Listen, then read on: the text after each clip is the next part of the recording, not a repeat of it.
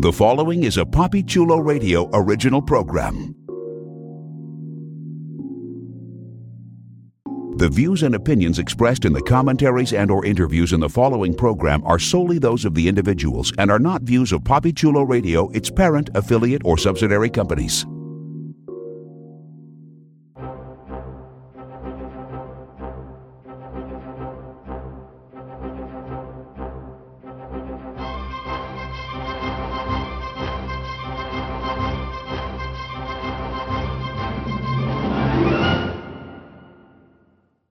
Welcome to the Smallville Gazette, a PapiChuloRadio.com original series, Papi Chulo Radio, celebrating a decade of podcasting excellence. Today is Wednesday, March 24th, 2021, and I'm your host, Jeffrey Aruz. During this podcast, we'll be having an in-depth discussion on the CW's Superman and Lois. Please welcome my co-host, Professor X. Hello, Smallville, where apparently you celebrate your Harvest Festival in March? I know. Well, this was supposed to air in the fall, so it's a COVID quince. Let's jump into our discussion of Season 1, Episode 5, which was titled The Best of Smallville and aired March 23rd, 2021.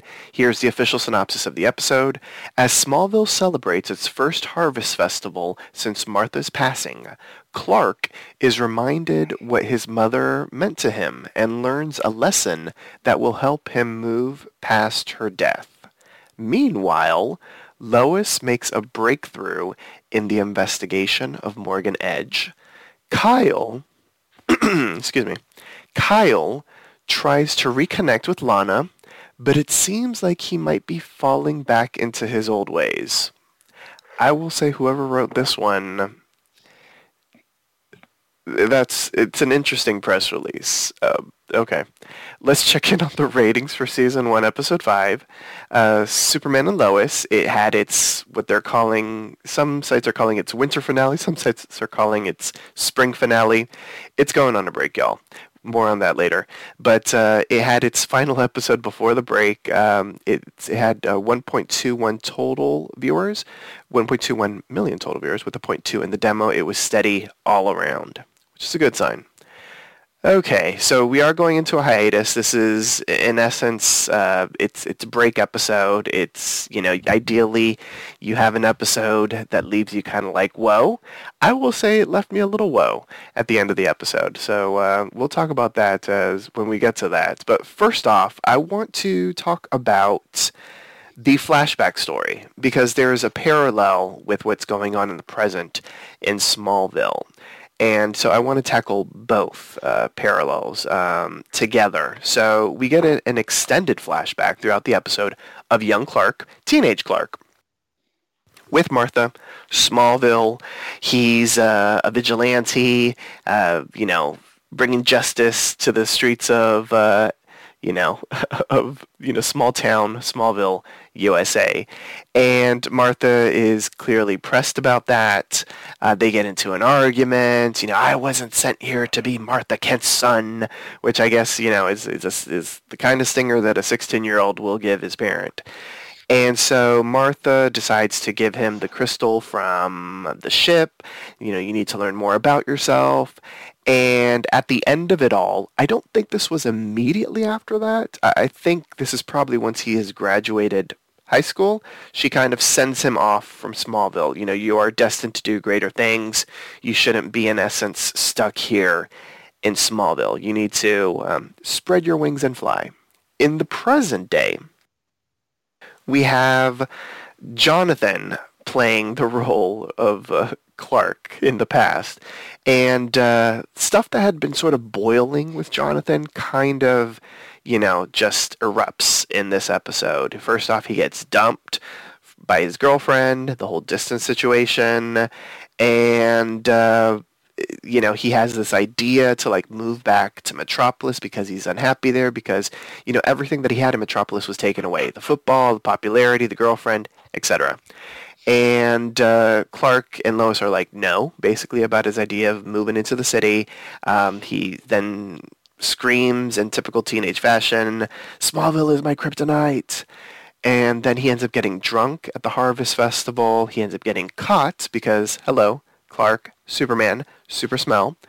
And instead of getting punished, Clark allows him a get-out-of-jail-free card, and he makes a deal with him. If, let him, give Smallville a chance for, a little while longer, and if you still don't feel like this is the place for you, we can talk about another situation.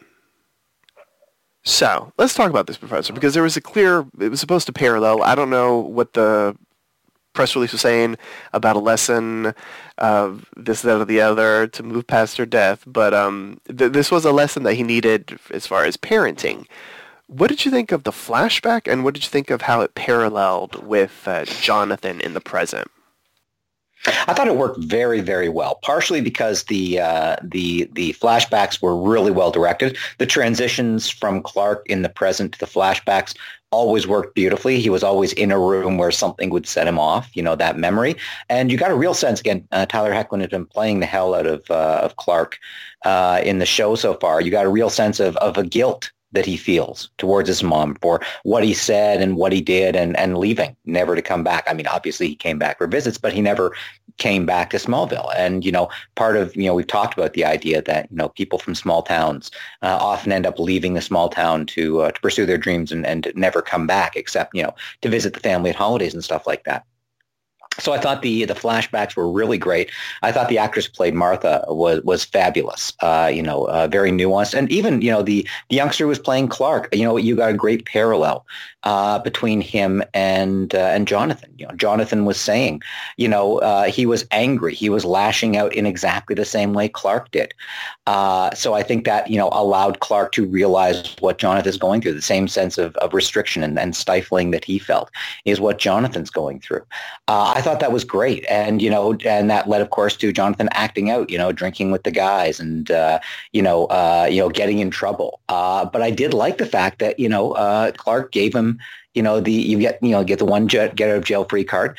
And, particularly delightful was Lois's reaction, like, what are you, we did not clear this, which was great as well. But, him, and as he said, look, I know what you're going through. And, Jonathan at the time just wouldn't listen. But at the end of it, Jonathan was chastened. He realized he'd made a mistake. He apologized. He manned up. He did apologize. And you can see how a lot of, teenage characters on other shows wouldn't have done that. Clark giving him, the box. And the box is the gift because it was something that his grandfather gave to his grandmother. His grandmother gave to Clark. And now Clark is giving it to Jonathan. I thought the parallel between them worked really well. And Clark remembering, being in the house and going through all those memories, him realizing the parallel between his life and Jonathan's. Jonathan wanting something more, not wanting to be stuck in Smallville, just like Clark did. So I thought the parallel between them really, really worked well.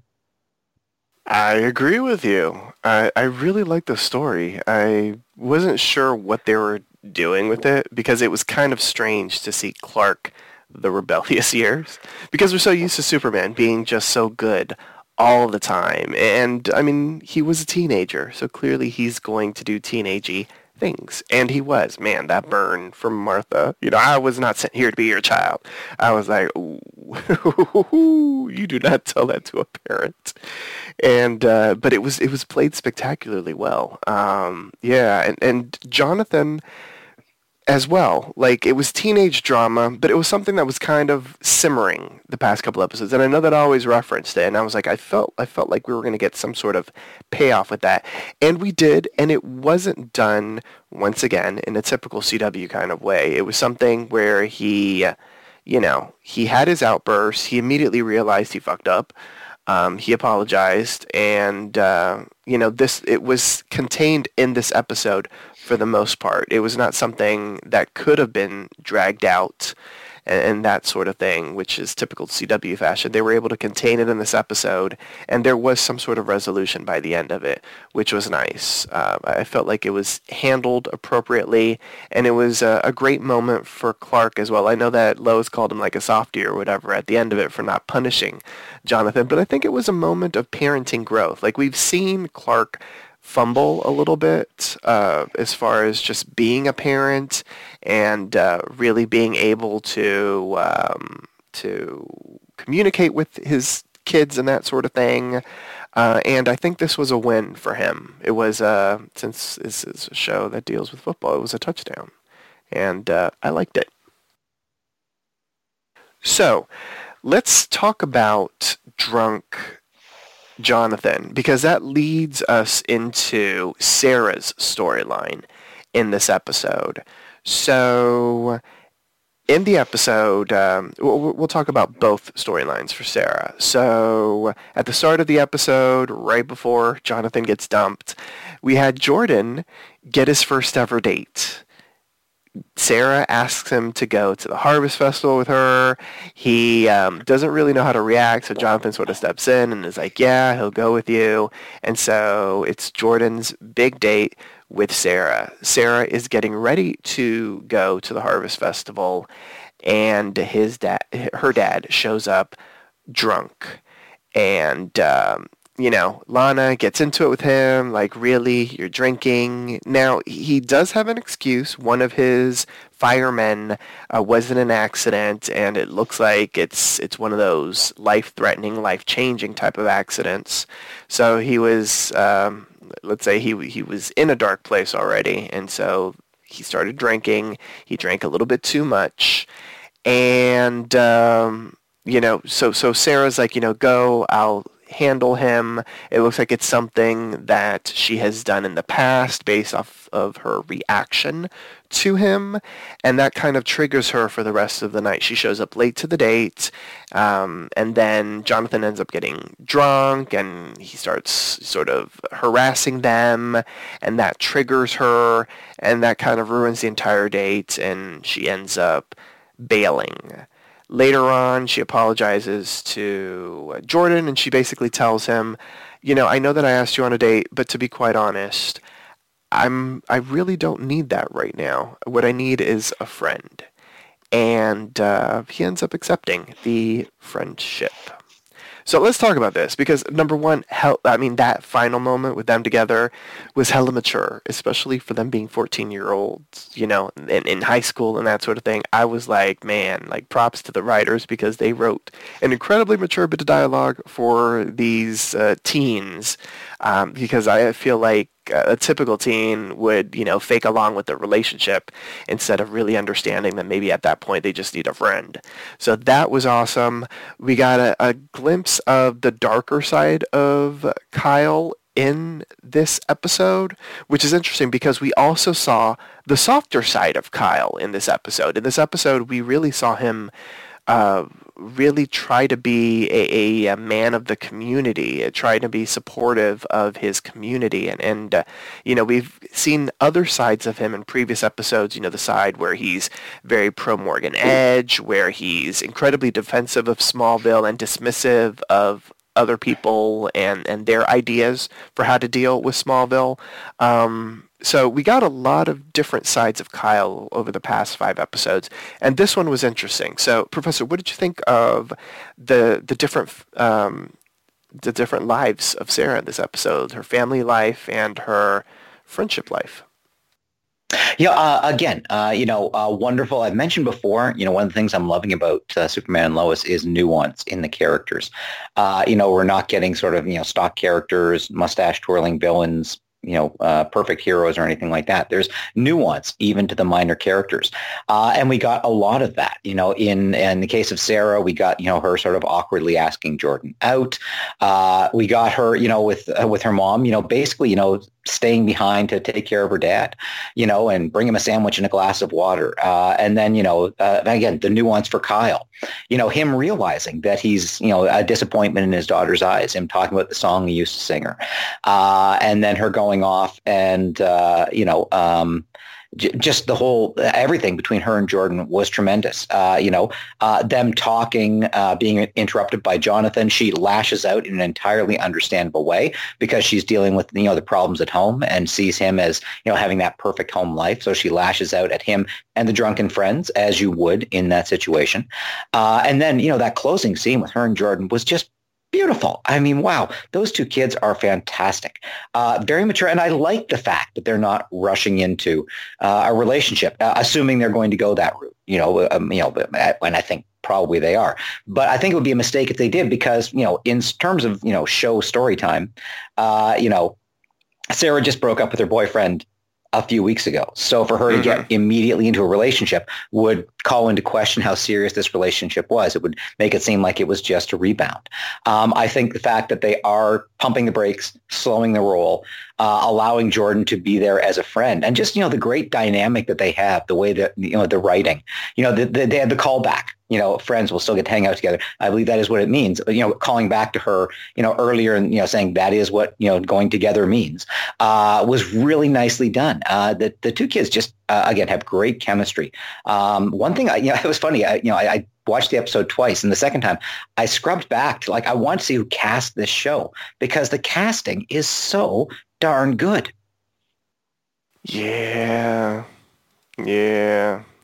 And I think we can both agree that we were worried about the teens on the show, especially when it was announced that, they had aged up Lois and Clark's kids. And so it's like the teen aspect, and that we were going to have to deal with other teens outside of just, the Kent kids. And man, the teens have been really good, and the writing has been incredibly sharp for them. The acting has been on point, and they've been really mature in a weird sort of way. And it's something that we keep on saying every week. And I think it's just that we're so surprised because we've dealt with teens on other CW shows, and they aren't typically this well adjusted. And I know that they have their problems, and they still have their problems, and they will lash out, as teens do on occasion. But for the most part, they are written that they're so, it seems as if they're so well adjusted, even though they're dealing with anxiety and depression and all this kind of stuff. They seem incredibly, well astute for a CW show, and it's I almost can't believe it sometimes when I'm watching it. And it's not their one note perfect kids. They have their moments of lashing out. Everyone gets their moment where they misbehave, but they are mature enough that in every case, they realize they've made a mistake and they apologize. Even in this episode, at the end of it, when Sarah and Jordan are together, Sarah makes sure to apologize to Jonathan for what I said. True. And it shows that these are mature, well-rounded kids. They're not just hitting one note of the disaffected teen that is such a part of not just the Arrowverse shows, but of pop cultural teens in general. True. Yeah. It shouldn't just be a diss for the CW, because typically teens are written in the way that we've been discussing that these teens aren't written everywhere else. Like all the other shows write teens in such a very one-note type of way, and these teens have shades. They have layers, and it's really nice. I'm completely enjoying it. So let's see. Okay. I guess we should start getting into the meat and potatoes of the episode. So the episode starts off with Sharon Powell. Let's talk about Lois, is basically what I'm saying.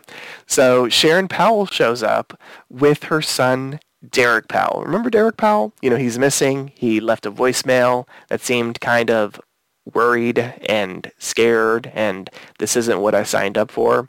Well, he's fine and dandy. Turns out he had, there was some cockamamie story of, he was bumped on the head and they found him, and amnesia, and it's very soap opera-y, and both Lois and Chrissy kind of, see through the charade, and, they start asking questions. Chrissy is hella aggro about it, and when they leave, she's like, was I being Lois Lane? And Lois is like, yeah, and they both agree that there was something fishy here, that there's clearly more to the story because things just weren't adding up. And Sharon, had insisted that there was nothing else, that she's just fine, that she has her son. She has her son back. Something to note, she tries to hold his hand at a certain point, and he kind of winces. So clearly something is off with Derek, and then later on, because apparently a part of this harvest festival is you donate stuff and then people take the stuff that they need and that sort of thing. It's a very pleasant villain type of situation. When I was listening to it, I was like, is this stuff people actually do? But it was nice. I enjoyed that aspect of it. But as they're dropping stuff off at the harvest festival, we have Derek have a headache. He ends up calling a familiar somebody, and then his eyes go bzz. His voice also changes, which we should make note of that as well. And he sets fire to the building, and it's a whole situation. Clark does end up showing up, not as Superman, though, just as Super Speedy Clark, and ends up using his breath to put out the fire and saves the day and that sort of thing. Okay, so as we follow Derek, someone else is following Derek, and that is Chrissy. Chrissy catches Derek because she does a whole thing on Sharon's phone because he ends up going missing and this, that, or the other. Lois gets up intel that he was there at the center doing the donations and that sort of thing. And so Chrissy ends up following his phone, tracking him, and finds him at this shady warehouse type of thing with an alley. And he's making out in that alley with Leslie Larr, a.k.a. Morgan Edge's assistant. So they go into the building. She puts him into a machine where she's like, don't worry, you'll be fine. This will fix everything. And Leslie, ends up calling Lois. She's like, she put him in a Frankenstein machine. And so Superman shows up, fights the guy. Well, he also notices that the machine has some weird crystals. He's like, what is this? He ends up fighting the guy. They end up flying everywhere. He's got powers of flight and everything. He ends up telling Superman, he resurrected me. Kal-El, you're not alone anymore. They get into a fight, silos get busted, cornfields and all that kind of stuff get ruined and damaged. While all that's going on, we do have Captain Luthor following them. We're going to talk about Captain Luthor separately, but at this point, I need to mention him because he shoots something into the air. It ends up knocking Derek, and and he hits the ground. Superman gets close to him, and he's like, I can help. And Derek is basically like, I'm already dead, and he blows up. All right. I have a theory as to what's going on here, kind of, ish. Maybe. I read a couple of different theories online, and I'm just sort of combining them because I think the combination makes the most sense. I feel like whatever that X kryptonite is, I think it's somehow maybe resurrecting the souls or the aura of actual Kryptonians. I think, but I don't know how that would work. And I don't know if that's anything in regards to Superman comic book canon, but his line of resurrection, you're not alone anymore, and the fact that he knew Superman's name of Kal-El seems hella suspect to me, and the fact that also his voice changes whenever he's talking like that. So it seems like he's being possessed maybe by Kryptonians or something, or a Kryptonian. I don't know. Maybe that's just way too far off for this very grounded show, but that's the only thing that I could think of, Professor. What's your take on Derek and what's going on here? Yeah, it does seem a little far-fetched, because, again, we're talking about a show in which, a guy dresses in tights and flies around saving the world, but it has been surprisingly grounded. And I think, introducing the idea of Kryptonian souls might be a step too far. On the other hand, if it was just that the X-Kryptonite was giving him powers, because you could argue that, he got his powers back. Maybe he was badly injured and the X-Kryptonite saved him. That could have been what he was thinking of as his resurrection. Or indeed, maybe it did bring him back from the dead. But, and his argument that you're not alone anymore could just mean that there's going to be more essentially pseudo-Kryptonians out there. But calling him Kal-El was an interesting choice. On the other hand, if it was the soul of a Kryptonian, how would they have known who Kal-El was? I'm assuming that Superman on this world, it's known that he's Kryptonian. They probably all know about his Kryptonian heritage. So, I don't know. I think the soul thing might be a stretch, but who knows? As for the rest of the stuff with Derek, I did find myself very much fearing when they had the scene with them going in. They cut back to someone watching mysteriously from a car, and I realized it was Chrissy. I was convinced, oh my God, Chrissy's going to die. I just thought to myself, right? I was absolutely so convinced. I'm so glad it didn't happen because, again, great casting. She was tremendous in this episode. When she calls Lois. So I asked myself, WWLLD, what would Lois Lane do? The idea that this small town journalist who never thought anything like this would happen is really getting, her mojo is rising because she realizes there's a big story here and something's going on and she wants to know what it is. And, she is, slightly taking risks, but, she has been inspired by Lois to do this. So I'm very, very glad nothing bad happened to Chrissy. I think she's tremendous. She's not just comic relief. She's smart. She's capable. And, even when, that scene where she got the phone away from Sharon and, basically covered, what she was doing with, those phone companies, they're the worst, aren't they? I just wanted to vent. Brilliant. So I don't know. I think it's obvious that the ex-Kryptonite is giving them powers. And, is it possible maybe Jonathan doesn't have his powers because of being Superman's son? Maybe it's just that he was exposed to some ex-Kryptonite, when they got to Smallville. Who knows? But I think that seems a little, he hadn't been exposed in any significant way. So I don't know whether that's the case. But, it does, at least now, we are in a situation where, in terms of moving the story forward, Superman is aware that there are these weird crystals and they're obviously giving him the powers and stuff like that. And he has seen Morgan Edge's assistant was there. So, when we do come back from our interminable break, it should be possible to move things forward a little better. But again, I really did like the flight/fight scene between Derek and Superman because, on the one hand, Derek's trying to get away and, setting fires, things, stuff like that. And even though Superman is chasing him, he's still pausing to put out the fires and minimize the property damage. And again, that just shows that this is who Superman is. He's not someone who, is going to, ignore the collateral damage. Are you paying attention, Zack Snyder?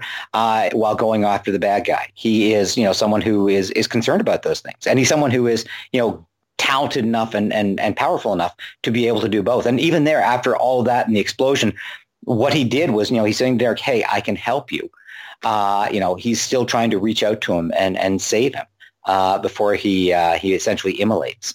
So, really good. And again, I've said before, I don't know that this show really needs it. It almost feels a little gratuitous that they have the one superhero fight scene. It was a great scene. And I think all of the superhero fight scenes that they had have been really good. I don't know that they need it. I think the show is so solid on the basis of the acting and the character work that maybe it doesn't need it as much. But they've all been very good and very cinematic. Yeah, that's very true. I thought the only superheroics that we were going to get in this episode was, to be quite honest, what we saw on the TV in the episode. Very early on in the episode, we saw Superman save the day, and I was like, okay, if this is it, because we're going to be in Smallville, we're going to be focusing on the Harvest Festival. I'm kind of cool with that just being the superheroic of the day. And we also got a little Chiron that said, more Superman action worldwide and that sort of thing. So I was like, okay, Clark has been doing his thing. But we got this one, and I did enjoy it, though. It was awesome. I was very worried for Chrissy as well. I was like, they can't kill her, though. Like, it's only episode 5. Like, I hope, I don't want her to die. At least not yet. But, I don't have anything against her. So I was like, they can't do it. They can't do that. But I was very worried for her because she was poking her head through the glass and or up to the glass, and I'm like, it's very noticeable that someone is there. But Leslie was very much focused on her paramour's situation to notice that. What I thought was interesting that I don't think, no, he wouldn't. Yes, he should know her because Morgan Edge. And Morgan Edge works for, she already knew Chrissy says that Leslie R was there. So I guess Clark didn't have to, just back up that Leslie R was there. So, okay. So I just answered my own question. This entire storyline is fascinating. I don't know what Morgan Edge is doing, whether he's doing this for a particular reason. If there's the whole possession thing, has he been inspired by the Kryptonians or something? We did have that tiny little scene in a previous episode that we never discussed just because it was so tiny, where we got a flashback of Morgan Edge as a military person, it looked like, and there were meteors landing on the ground, and I'm assuming that's maybe where he first found the X-Kryptonite, potentially. That's how he got fascinated by it. I don't know. We need answers to this, but I'm enjoying the bit of a slow burn that we're getting with this Morgan Edge storyline, because it's really interesting. So, moving on, let's see. Well, let's talk about him. Let's talk about the Captain. Oh, Captain, my Captain. We got a lot of Captain Luthor in this episode. We haven't seen him since episode 2, so we definitely got a big dose of him in this episode.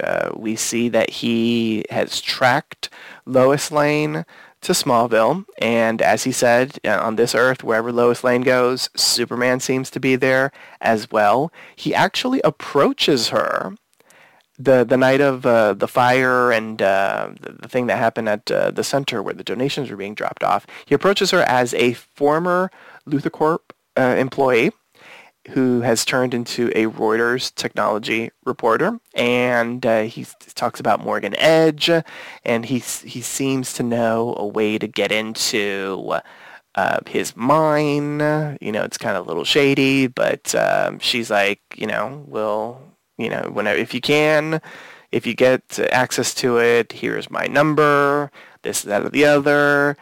And as I mentioned, we see him tracking Superman and the other super in the air. And I don't know what he was trying to do with the explosive that he threw up in the sky. I don't know what he thought was going to happen. But whatever he thought was going to happen, I guess didn't happen. And then at the end, we get a bombshell. I kind of suspected this, but it was a bombshell nonetheless.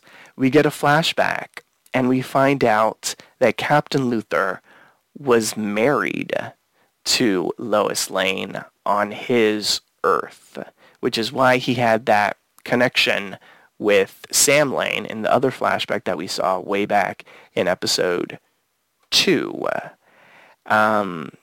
So he's telling his AI, she's the same, she is just like my Lois, except she married another guy here on this Earth. I don't think, it seems as if he does not know that Clark is Superman, maybe. So maybe on his Earth, Superman didn't have the Clark Kent persona. He was just the evil Superman that we saw. Or kept it hidden. Or that too as well. So there is that. For me, and this is something that I think I said way back in episode 2, but I think this episode for me cemented the fact that by the end of this arc with Captain Luthor, I think he's going to be an ally to Superman.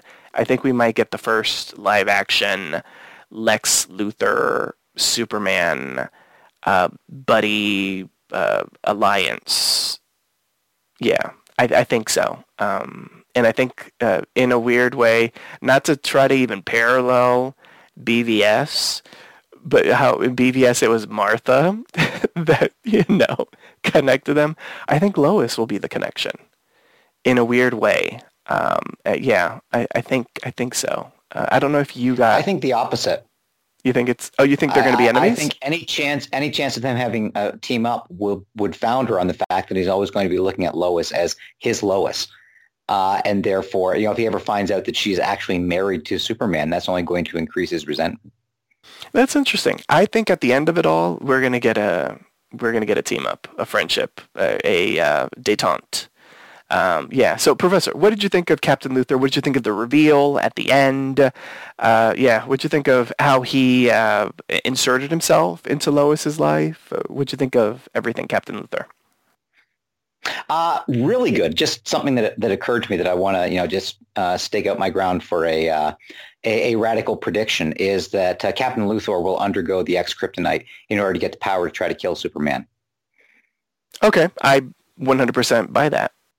But I really liked it. The easy familiarity he had with Lois, the fact that he could speak reporters' lingo, talking about sharing the byline and are you trying to horn in on my story? Very plausible. I think it's clear he doesn't know that Clark is Superman because when the AI detects Kal-El, he goes Kal-El in Smallville. So, I mean, it's pretty obvious he doesn't realize that Clark is Superman, at least not at this point. No, he's a really interesting, nuanced character. I was quite surprised by the reveal that he was married to Lois, and I think it certainly raises the stakes in his case, and I think it gives him, a double incentive. If he does happen to find out that, Lois is married to Superman, he wants to kill Superman for what he did to his world, and he also wants Lois. So I think that gives him double motivation. Now, I think it's entirely possible. I think he'll be gone by the end of the season. I think he'll be dead, not an ally, but he may get, a heroic sacrifice to balance things out. Yeah, but I don't see much chance of him continuing beyond this season. Okay. Interesting. That is your opinion. I think they're going to team up, but that's just me. Okay, so By the way, if they work together to defeat a common enemy in one episode at the end, that is not teaming up. I refuse to allow you to claim that as a victory if that happens. All right. If it happens for 2 episodes, then it is a team up. 2 episodes, I might allow it. All right. Well, we'll see what happens when the series returns. Just a small little scene that I want to discuss before we get into the cliffhanger at the end of the episode, as if the reveal of Captain Luthor being married to Lois wasn't enough. So the tiny scene that I want to discuss is, or I don't know if you have anything to say about it, Professor, but I found the scene with the dedication of the bench to Martha so just heartwarming. Like, we had a little bit of a tease of it with Lana earlier in the episode where she's like on the phone. She's like, oh, Clark doesn't know, right? And this, that, or the other. And so there was clearly machinations of something happening at the Harvest Festival. And then, it looked like it was going to be postponed because all the donations went up. But then Morgan Edge came in with his checkbook, signed a check, and, donations were all of a sudden back or something. I guess, they bought a whole bunch of stuff for people to pick and choose from, I guess. And so at the end of it all, there was the bench dedication, and it looks like Martha always sat there, and we even saw a tender moment when Martha, basically allowed her baby bird to fly in the past, and that was the bench where she was sitting at. Did you have anything to say about that scene, Professor? Did you find it as heartwarming as I did? Oh, definitely. I teared up both times I watched the episode. It was incredibly moving. And I think especially, tying it in, we mentioned the parallel tracks between Jonathan and Clark, realizing that was the bench she was sitting on when she did say goodbye to Clark and he went off to pursue his new life. And I'm sure that, I doubt that she sat on that bench every day before he went away. I'm sure that she started sitting on that bench after he went away. Because it was the place where she said goodbye to him. And, if he ever did come back on the train, it's the place where she would meet him. So I think the significance of the bench to her, represents that whole connection with Clark. And also, as you say, there was that line which, seemed mysterious earlier on when Lana was saying, was mentioning Clark on the phone. And only on second watching did I realize that she was almost certainly talking to Lois, because Lois knew about it as well. So her sitting there with the young Clark in order to really get the emotional reference to that. And it's also really sweet that, she was the best of Smallville. They're not talking about Clark being the best of Smallville or Kyle or Lana being the best of Smallville. And they brought out, how important she was to the community. And yeah, I found it very effective and very moving for a character, really. We saw her briefly in old woman form in the first episode. But this was the first episode where we really got to meet and understand Martha and what she gave up in letting Clark go away. And it was really, really sweet. Yeah, it was nice when they said the best of Smallville, and I realized that the episode, the title of the episode was in essence also in honor of Martha. I was like, wow, that was really nice. I liked that reveal. It was great to see how revered Martha was in town, so much so that they honored that. Number one, that they even referenced her. When Lana was like giving the speech, she was like, this is the first one without Martha. She was, in essence, the den mother to all of us. I thought that was really, really nice.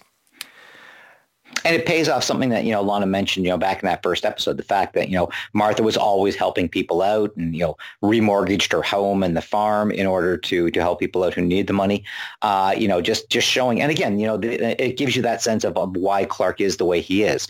It's not his Kryptonian heritage. It's his human parents that made him into Superman. Very true. Yes.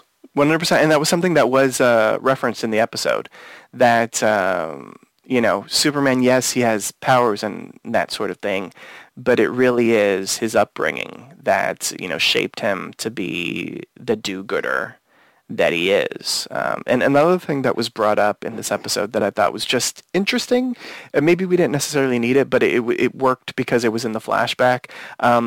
Martha ended up mentioning, Lana, is she still with that Cushing boy? And I was like, okay, so, they might have dated Clark and Lana, or maybe even that was his crush or whatever ended up happening. But it seemed like immediately Lana was sort of swayed into Kyle's arms, basically. So it wasn't like it was like a big romance or that sort of thing, which makes sense as to why, Lana, it isn't, what I'm trying to say is that I'm giving them props because they could have easily have turned Lana into a love triangle or whatever. And they're not even trying that. I mean, I think based off of just everything, all the information that we've gotten about them as people, I don't think they would ever even go that route, which is a good thing. And plus, I don't think it would ever work because Clark and Lois, they're married, and so it isn't like it's Lois and Clark dating like Lois and Clark, the 90s show, where maybe they could throw in a love triangle and that sort of thing, which, I mean, let's be real, they did many times. But yeah, I just love what they're doing with these characters on this show. It's really nice. Okay, so let's talk about the end. We have Jordan. He's walking home. He has just hung out with his friend, Sarah. He's walking on a street near the woods. It's nighttime. And then whoosh, a superpowered person with super speed, super flight maybe, ends up grabbing him, throws him into the woods, and we see its tag in a superpowered-y type of suit, basically saying, "What did you do to me? What did you do to me?" And he ends up beating him in the face. And, yeah. So there's that.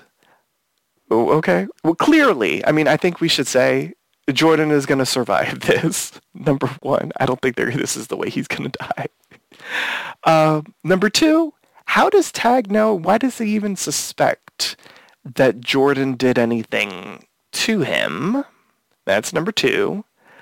Number three, Jordan was just taken away to that super metahuman school. How the hell, why did he escape? It would seem so fast. Like, they moved this storyline really fast. And so I'm like stuck in a whirlwind because of this. Professor, what do you think any of this means?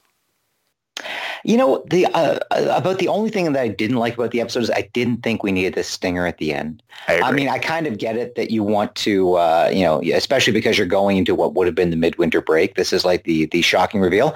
Yeah, the whole episode was so solid, so strong. And by the way, you had that great reveal with Captain Luthor. You didn't really need this. This was like putting a hat on a hat, I think. As far as, Tag, he could have just escaped, from this facility that it was at. As for knowing that Jordan was responsible for it, I don't know how he could know about that unless Sam Lane let something slip. But I can't imagine him doing that. So I don't know. It's a bit of a mystery, and I get it. You want to have the mystery coming out here. It's possible that, with Tag coming back, that might be the sort of thing that helps, Superman put two and two together that, hey, there was these strange crystals and this machine that gave someone Kryptonian powers. And then there's this kid who's doing this as well. The pieces might be there, but yeah, I didn't feel we needed it. I thought it ended much stronger on the Luthor reveal. I agree. And I know that you kind of forgave this because you were like, we're going into a break, but this was not a planned break. From what I've read, this was a break that was forced because they had a COVID situation on the set, so they had to halt production. And because they halted, I guess, for such a significant amount of time, that they needed a break as far as airing-wise so that they can catch up with the shows that needed to be filmed and that sort of thing. So I don't know if this is how it was in the script, if they were ending it based off of just the promo for the next episode. It looks like we pick up here. So I think this was just the way they were going to end this episode, period, which seems hella rushed. As you said, it wasn't needed. Like, we had a really great reveal at the end. We could have ended it, with that beautiful scene with Clark and Lois on the bench and the Luthor reveal, and that would have been fine. We didn't need the stinger at the end. And to be quite honest, I don't know if we needed this stinger at the moment, period. I think we could have waited 2 or 3 additional episodes, and then they could have done this stinger at the end of that episode. It seems a little rushed, and it's funny because we have complimented the show so much about it not rushing stuff, and the stuff that we've complimented, it has been a good thing. This one they could have dragged out just a tiny bit. It just seems weird to me that Tag would have been taken away in the previous episode, and all of a sudden he's back, and all of a sudden he has all this information. The only thing that I can think of is that Jonathan was kind of a little loose-lippy when he was with Jordan, and they were fighting Tag, and Jonathan was like, no, Jordan did end up saying something aloud, like, it's my fault, or something like that. And so maybe that's what Tag heard. Yeah, I mean, maybe Jonathan let something slip when he was drunk. Maybe, I don't know. That I was worried about that too. Not even gonna lie to you. I thought when they were when Jonathan was approaching him, and I thought he was like, "Ooh, he's on his first date. Ooh, he's got powers or something." Thank God that they didn't go that route. But yeah. Well, and even in that, again, getting back to the maturity of it, even, with the sort of, the teasing of it, it wasn't malicious. Jonathan, even though, he did lash out at his parents in this, he's never malicious towards Jordan. He's always there as his supporter. Even, after his scene where he blew up at his dad, in the very next scene, he's there, supporting his brother. So, I don't think Jonathan would do something like that. It would feel very out of character, even if they argue that he was drunk and he let it slip. So that would feel very wrong to me.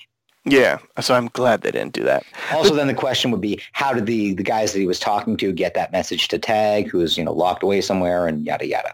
Yeah, so I don't think it was that. I think we're going to see a flashback to when Tag was in pain. And I think Jordan was a little loose-lipped, and he was like, this is my fault. And so maybe Tag heard that. It didn't seem like he would have heard that at the time, but maybe he did, and that's why he's assuming it's Jordan.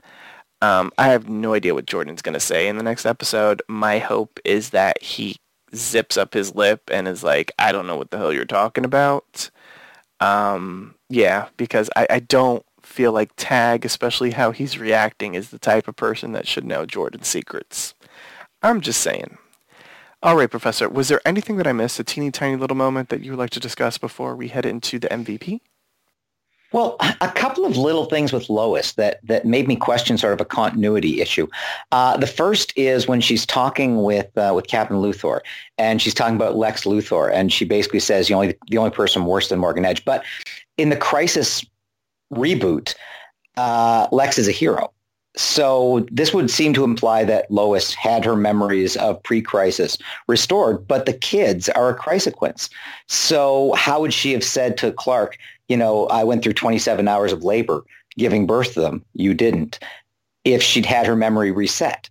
it just struck me that that didn't quite work in the post-crisis world, because in the post-crisis thing, technically, neither Clark nor Lois was in the past. And one of the things we saw, in that episode, when they were picking it up was, Lois was mentioning, the twins. So, we knew that was, the kids were essentially a chrysoquence.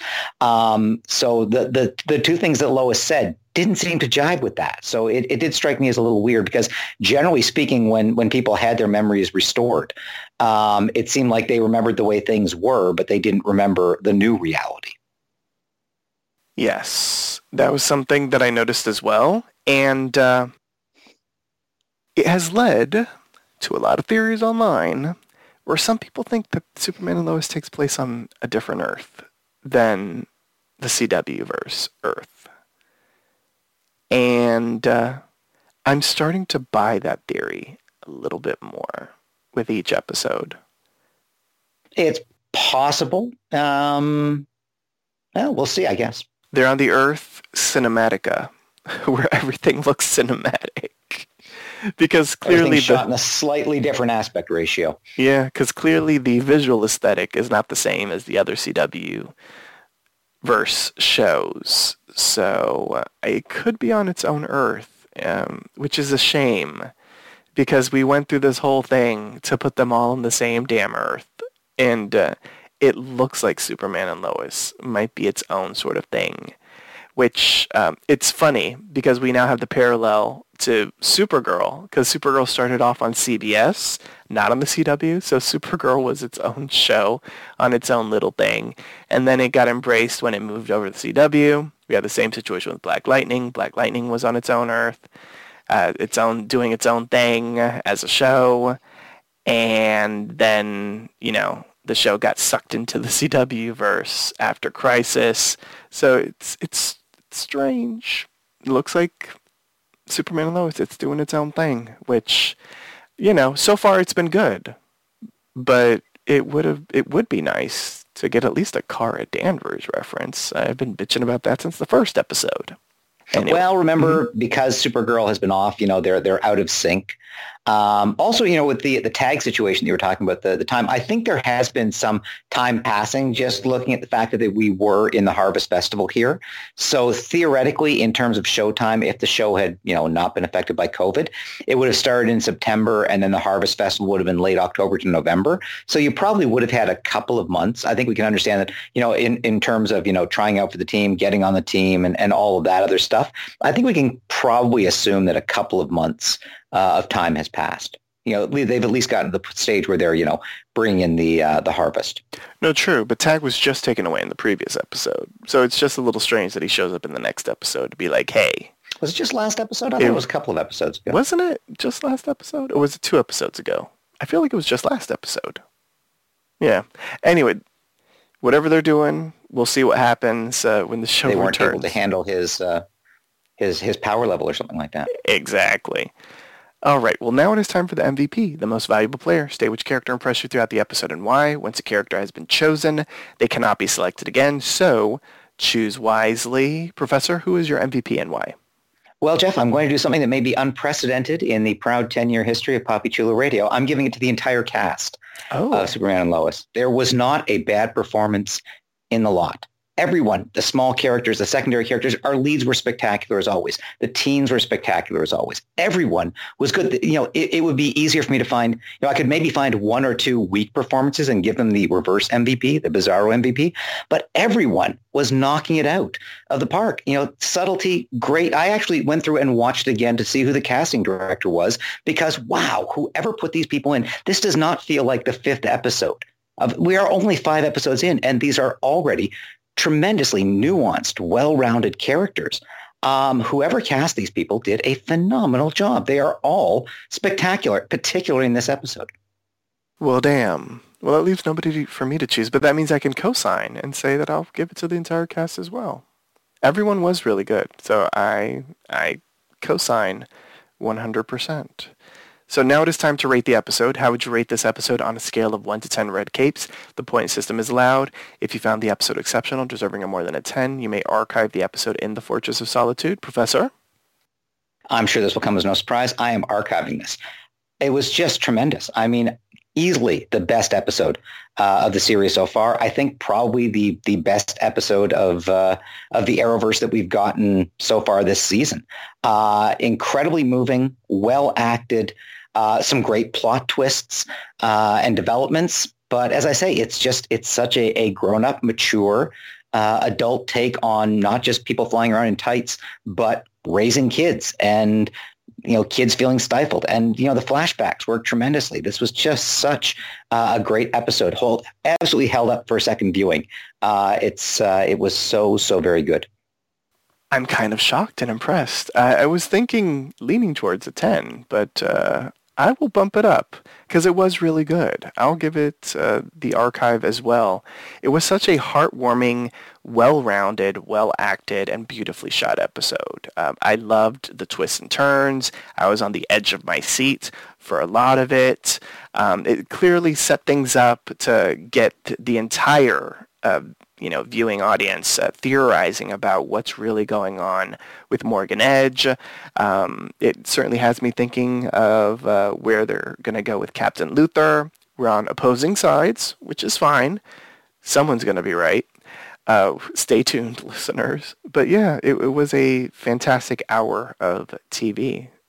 So on that note, join us next time for a brand new installment of the Smallville Gazette. Here's our answer to remind you on how you can interact with us. Follow Poppy Chulo Radio on social media. We are on Facebook, Instagram, Twitter, at Poppy Chulo Radio. Do you have any questions, suggestions, comments, or concerns? Email us via contact@poppychuloradio.com. Are you interested in joining the Poppy Chulo Radio team as an on-air personality? Email talent@poppychuloradio.com. Binge listen to your favorite Poppy Chulo Radio programs by visiting poppychuloradio.com/archives. You can also download tonight's broadcast and the rest of the series through Apple Podcasts and Google Play. Just search for The Smallville Gazette and subscribe. Thanks, announcer. My co-host, please wish the listeners a good night. Good night, Smallville. I can't believe we have to wait, 6-7 weeks until we can do this again? I know, right? Thanks for tuning in. As the professor alluded to, programming notes, Superman and Lois will return in a little less than 2 months. It is a 7-week break, so we will be back when the show returns. And don't forget, you may download new episodes of the Smallville Gazette every Thursday via Apple Podcasts, Google Play, and the Poppy Chulo Radio archives. Good night.